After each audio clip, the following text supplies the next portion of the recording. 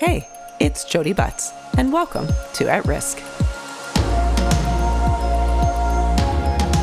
A life in politics is not the celebrated role it once was.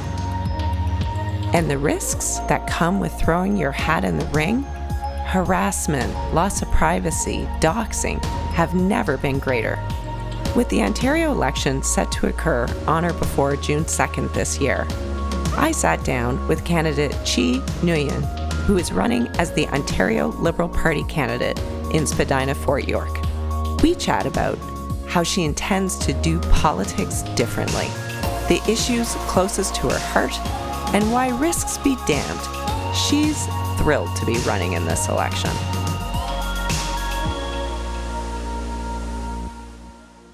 Thank you for joining me, Chi, and welcome to At Risk. Thanks so much for having me. I'm delighted to be here today, Jodi. So let's talk about this upcoming election. What are the risks on the ballot? What's at stake? That's a beautiful, big question. I mean, I think for me, what's at stake is the future of the province. I think in Ontario right now, we're at a real decision point about how we as progressives, how we want to build back. I know that we have overused that phrase to death, but this is a moment, and it has been for the last 2 years, where we've all sat with and thought about what needs to be different for us to be set up to succeed and to thrive. What are the systems that are here that we're operating in that are really creating harm? And how do we use government? And that's why I'm leaning into the conversation about public life and politics. How do we use government to help us navigate that and shift the conversation and just do things differently and really serve Ontarians? I have seen for the last 3.5 years a government that doesn't feel like it has any compassion for people who are really suffering. So for me, that's what's at risk. I've got 2 kids who are 7 and 4, and the 4-year-old starts public education in September. And I want a premier who fundamentally believes in and invests in the value of public education. That's not Doug Ford. So that's, for me, a huge part of what's on the line. I think about the future pieces that also includes climate change. It also includes tackling the everyday immediate challenge of affordable housing. And it also means giving people a sense of economic dignity and the sense that they actually have a chance to succeed right now. So I think there's a lot on the table. And I think many of us are just starting to realize that the election is around the corner. It's 59 days to go. That is a very precise number. I wanted to ask you about doing politics differently. You used that phrase, and, the world is certainly different than it was 5 to 10 years ago. On this podcast, we talk a lot about how risks are intersecting, whether it's climate change and energy policy.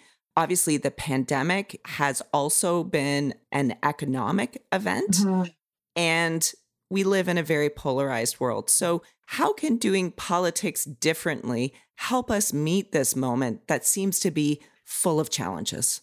I love this question, Jodi. I have been a long-time student and observer of politics. My first kind of forays into the world of politics started in university. I started a program when I was at McGill called Women in House. This was well over 20 years ago now. And the reason I started it was I was really curious about what the experience was for women in leadership on the Hill. I wanted to see, my MP at the time was Carolyn Bennett. I wanted to see what her life was like and what it meant to step into that kind of politics and that way of making change and shaping our world.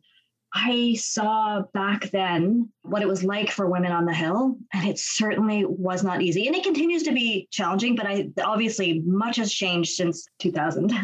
And so when I think about doing politics differently, I think about what a really inclusive, genuinely feminist, very collaborative way of showing up in service of our country could look like. Appreciating that every team is coming to the table with ideas. They're not all good ideas. Some have more strength than others, but that we're all actually working to a common goal, which is to preserve and build the future for Canada. And so that respect, I think, is sort of missing from the conversation. The way we set up politics feels so adversarial, and it's not actually the collective community building that I think many women and many people want to see from our leadership.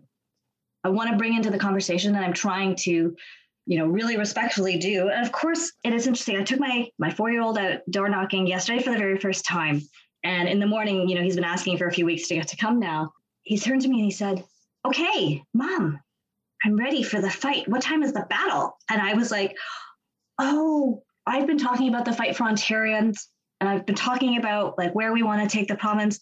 And I still use very coded, adversarial, militaristic, violent language to talk about this.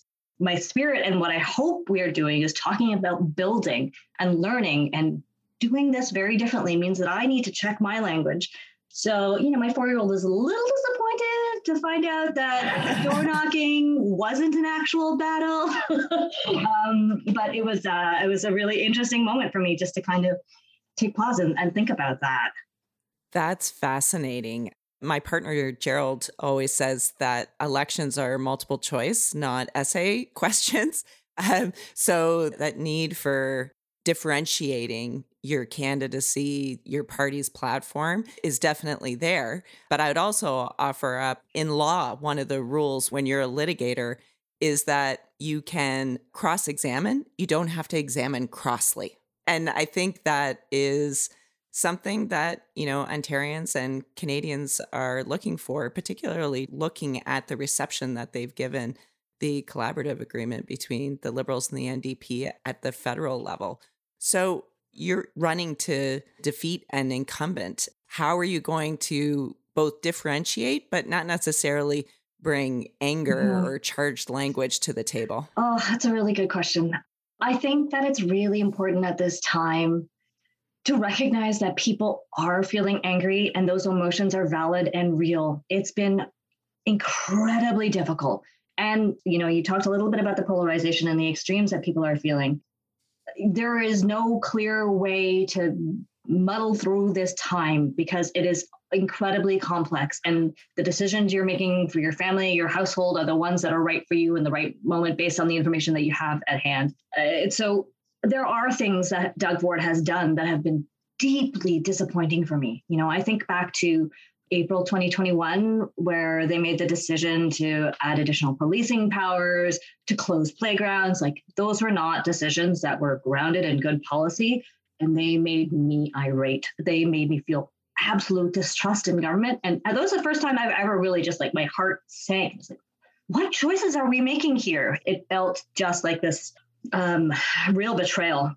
I know that I will have and hold some of that anger, but I will also hold alongside that an aspiration of doing politics differently.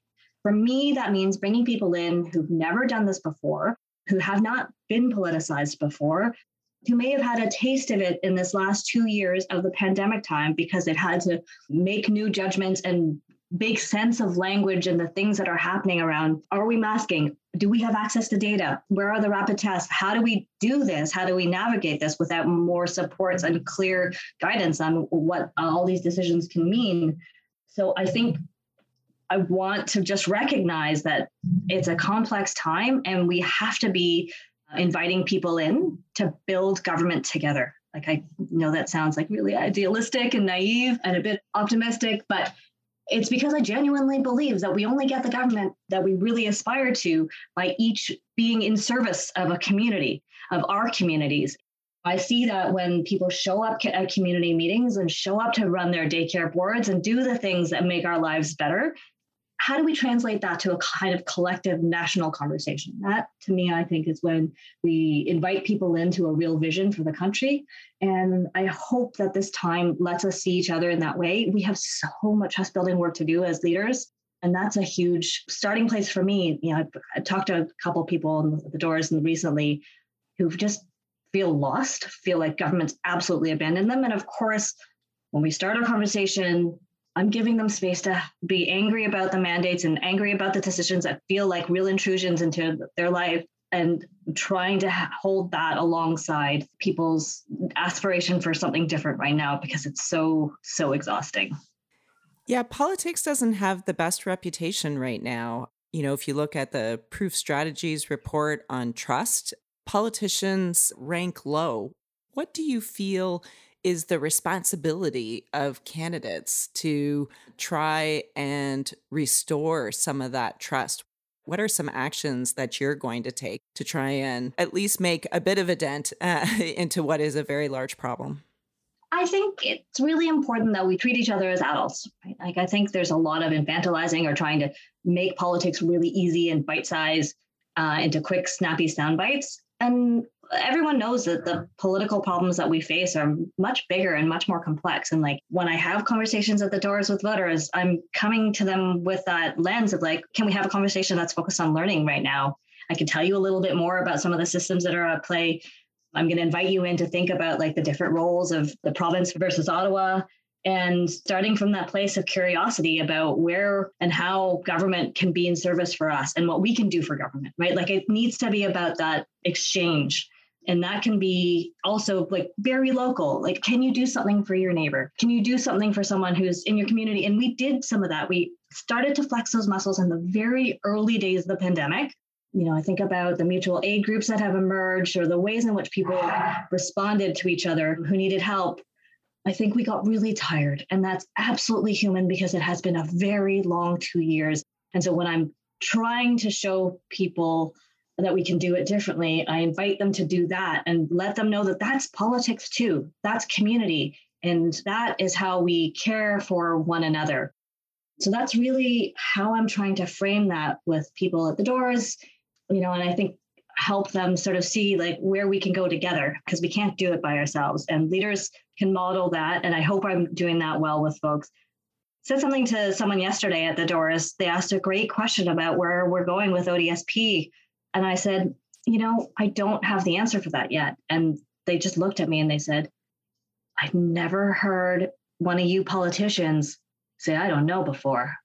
And I was like, well, I'm going to tell you the truth. I want to have this conversation with you, and I don't have these answers. We are working on them. We're doing them together, and I'll come back to you. And I think being relational, is really critical to what people are hungry for right now. And I think one of the things that I'm really excited about with the new Ontario Liberal Party is that 90% of us are first-time candidates. We're stepping into the ring because we do care and we want to do this differently. And I'm so proud. I'm so proud of this team that's being built by Stephen Del Duca. It's a lot of fun. I'm having a great time.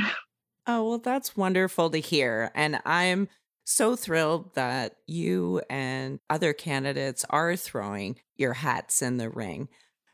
Politics feels a little riskier these days, right? The Prime Minister, had gravel thrown at him during the last federal election. No doubt Kathleen Nguyen suffered a lot while Premier and as a candidate. How did you think about those risks or those downsides as you were making the decision to seek the Liberal Party nomination? I think it's really clear that we have given many politicians a very hard time. You're absolutely right that we've really attacked our leaders. They're in a difficult position to govern, and none of it is easy. But I think that's a real beautiful opportunity for anyone who's stepping into it to, again, invite people to understand the challenges, to invite people to understand what it means to govern on behalf of everybody. It's never going to be perfect, and many people will probably not listen. But I think the people who are listening will see those signals that political leaders are trying to come to this with a kind of different energy and sense of commitment to the country. I think there's a real exciting opportunity now to think about what trust looks like for each other. It's going to take a long time. And of course, we've been through a heck of a lot. There are huge efforts that need to be continuing around building relationships with Indigenous communities in this country. It's really not that long ago since the first kind of uncovering of the bodies of the 215. But because so much has happened in the last few months, I think we just need to go slow and to focus on relationships and trust and keep holding those hard questions as leaders about what we can do to be kinder to each other. If you don't mind me asking, what are the conversations like between you and your fellow women candidates? I know a good part of your career you've spent on advancing women and their needs, including winning the Governor General's Award in commemoration of the Persons case. So what are you talking about amongst yourselves as you enter into this race and consider its implications? So among the women candidates, the conversations have been really interesting. I mean, there have been conversations about the risk and some of the violence and harassment and bullying that we're seeing, the like explicit misogyny, the racism that's existing in communities, like we're all experiencing different levels of it depending on our own backgrounds. So those are part of the conversations. It's a real community of women candidates talking through these and giving each other space to kind of work through how difficult this is.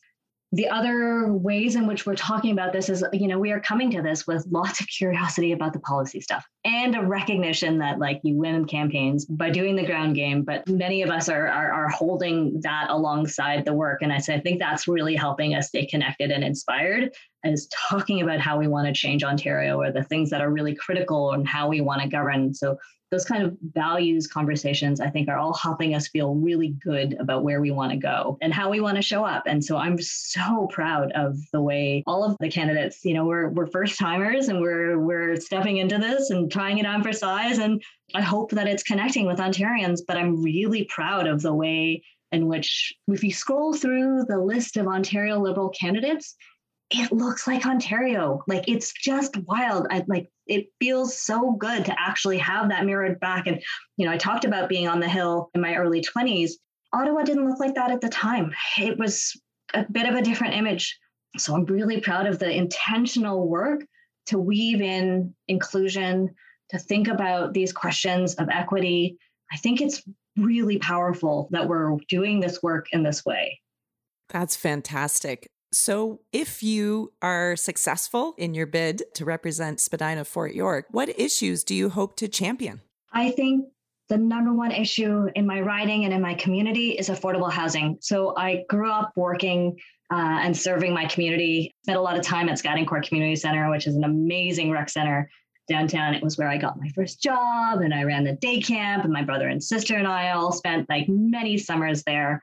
Those are the kinds of places that I think every community deserves. And everyone in that neighborhood, I know, like 93% of people have had to leave Toronto. They can't stay. They can't afford options here. Their parents may still have properties downtown, like had bought earlier, but it is absolutely heartbreaking for me that we can't give ourselves the opportunity to raise families downtown. And that just breaks my heart. And I think about the housing crisis across the income spectrum. There are folks who are really struggling, folks who are just needing to make different housing choices, right? And I often think about, if you're having family violence issues, how do you think about moving when you can't even consider the rents? Like, it's just, yeah. I mean, housing is a really critical issue. I think we all deserve a safe and secure roof over our heads. We have huge work to do to address that. And of course, that ties into other important issues around community health and well-being. And there are many issues that I want to champion and focus on, but I think that issue around housing is really core to me as someone who really wants to see people stay in the best riding in Ontario. And we continue to linger in this pandemic. It feels like maybe we're coming to the end, but COVID has surprised us before. So I try to be really careful about counting my chicks before they hatch. But you've written a lot about the recovery from the pandemic and what needs to be front and center in those discussions. Can you tell us a little bit about how you see the recovery and what should be shaping it?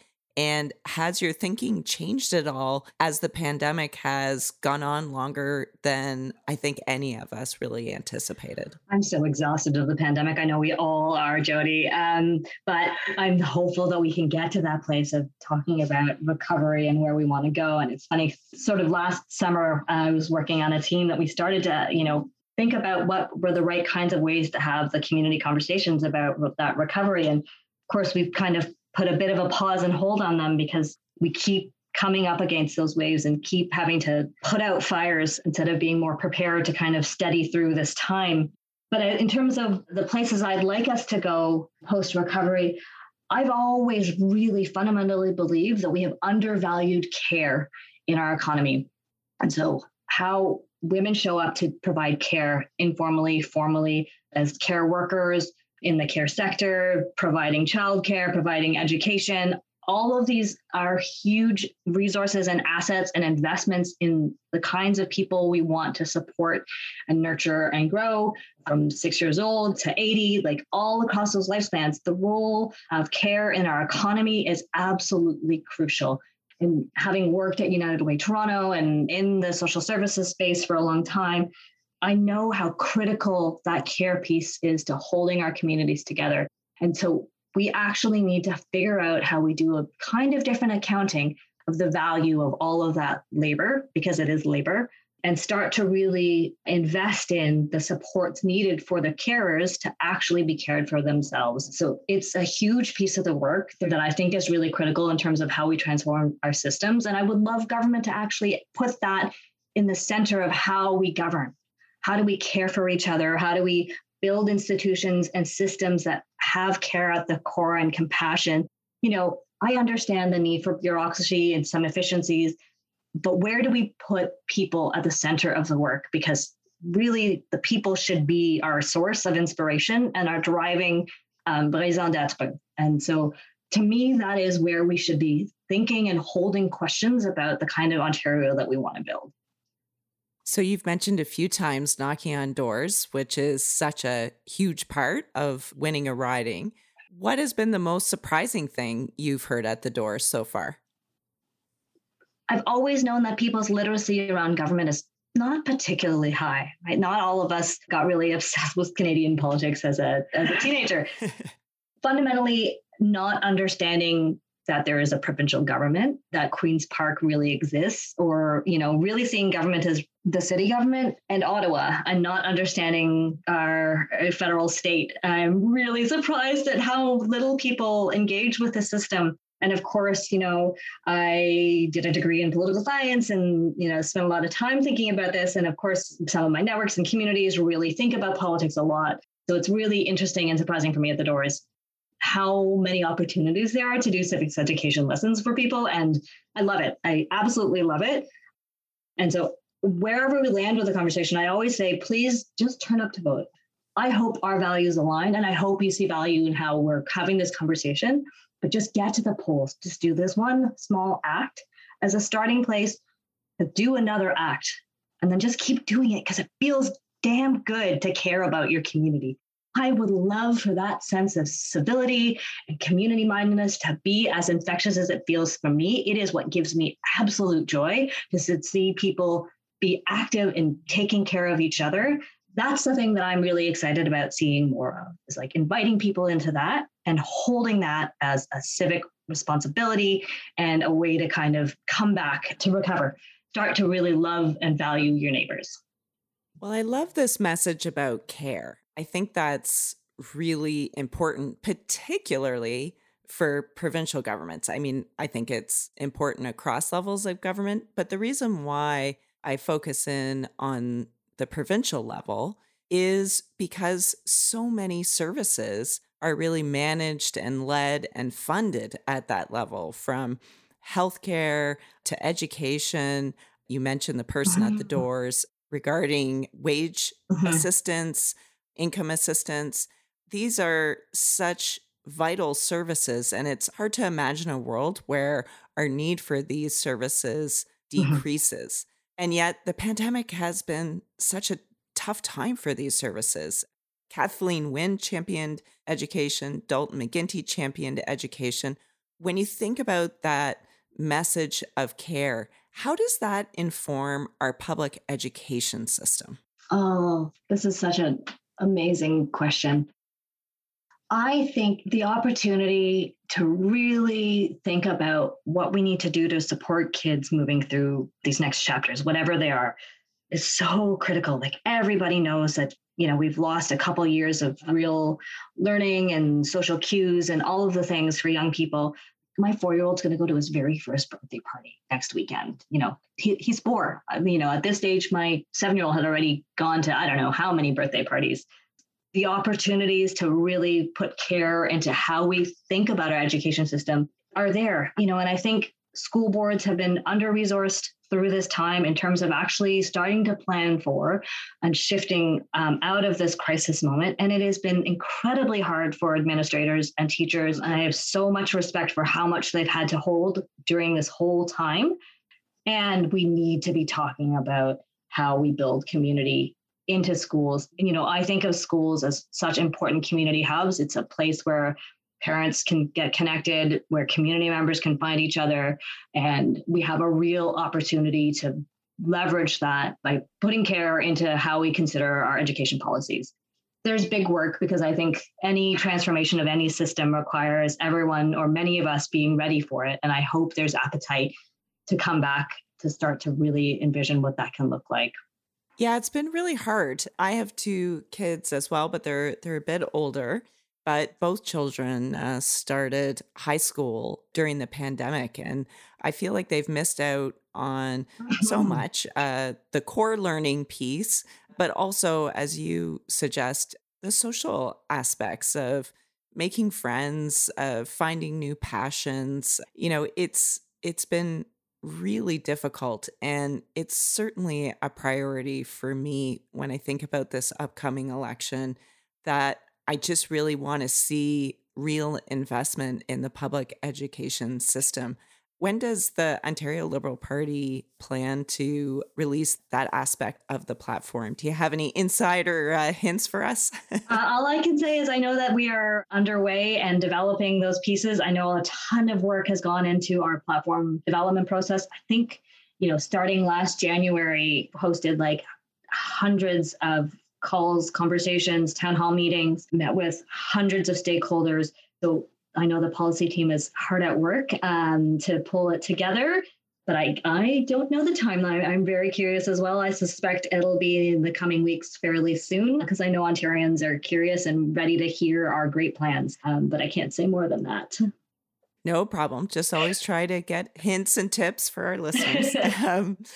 So I think for some people, the recent polls that show a likely, not certain, but likely outcome of this election being a Ford majority, people are surprised by that. Are you surprised by that? Do you think there's things to be considered in terms of the timing around some of these polls? Yeah, I mean, a poll is a moment in time, and they don't tell the stories, and the only poll that matters is election day. So there's a lot of work that every party is doing right now to get ready to present options and to present a path forward. And we're on that path. We are all on that path. And I'm really excited about where we're going with our path. I'm really proud of our plan.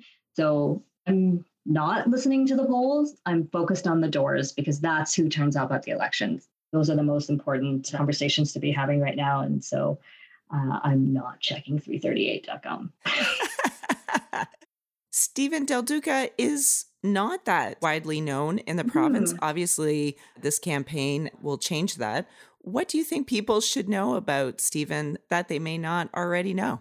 So I think what Ontarians should know about Stephen is that he fundamentally believes in us, like in Ontario. He doesn't come with a silver spoon in his mouth. He came up through the kinds of community and political organizing that I think are really about strong and active listening and community.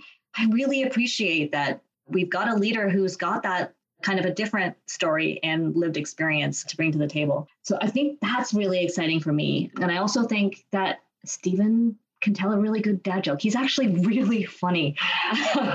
As Ontarians get to know him, they're going to see a really smart, competent, good person. And that is what we need, is like real collaboration, good, deep listening, and just good common sense and the ability to think practically about where we go. I think his commitment to Ontario is really incredibly strong. He wants us all to succeed. And I really feel that we are building a team that is focused on that.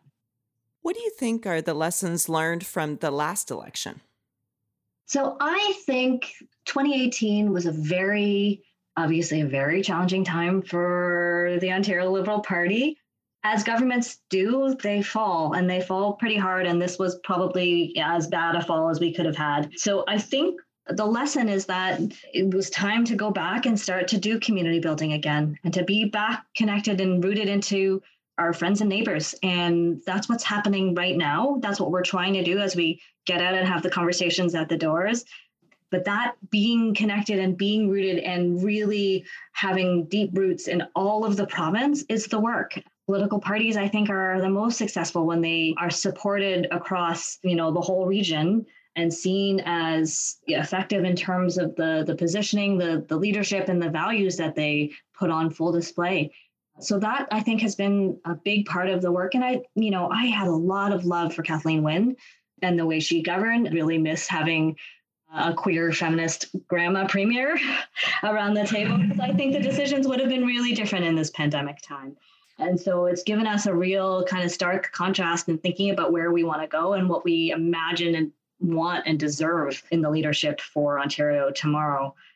That's why I think some of the lessons that are important are about really staying rooted in community and our riding associations and building back that trust and showing up for each other. Okay, last question. We are in another wave of COVID. It is unclear what impact that is going to have on our hospital systems and on our communities. What impact do you think another wave of COVID might have on this campaign? And what do you think the Liberal Party can do differently to help us better manage what has been just an extraordinarily difficult time for all of Ontario? Yeah, I know that we are now deep into this new cresting wave of COVID, and we're all so exhausted, right? Nobody has any reserves in their tank. I think what we can do and show up for Ontarians as is compassionate and non-judgmental and open and inviting. So people are having to make decisions all the time right now without the guidance, without the data, without really understanding what's happening. And of course, I think there's a role for all leaders to be modeling the kind of behaviors that we want to see.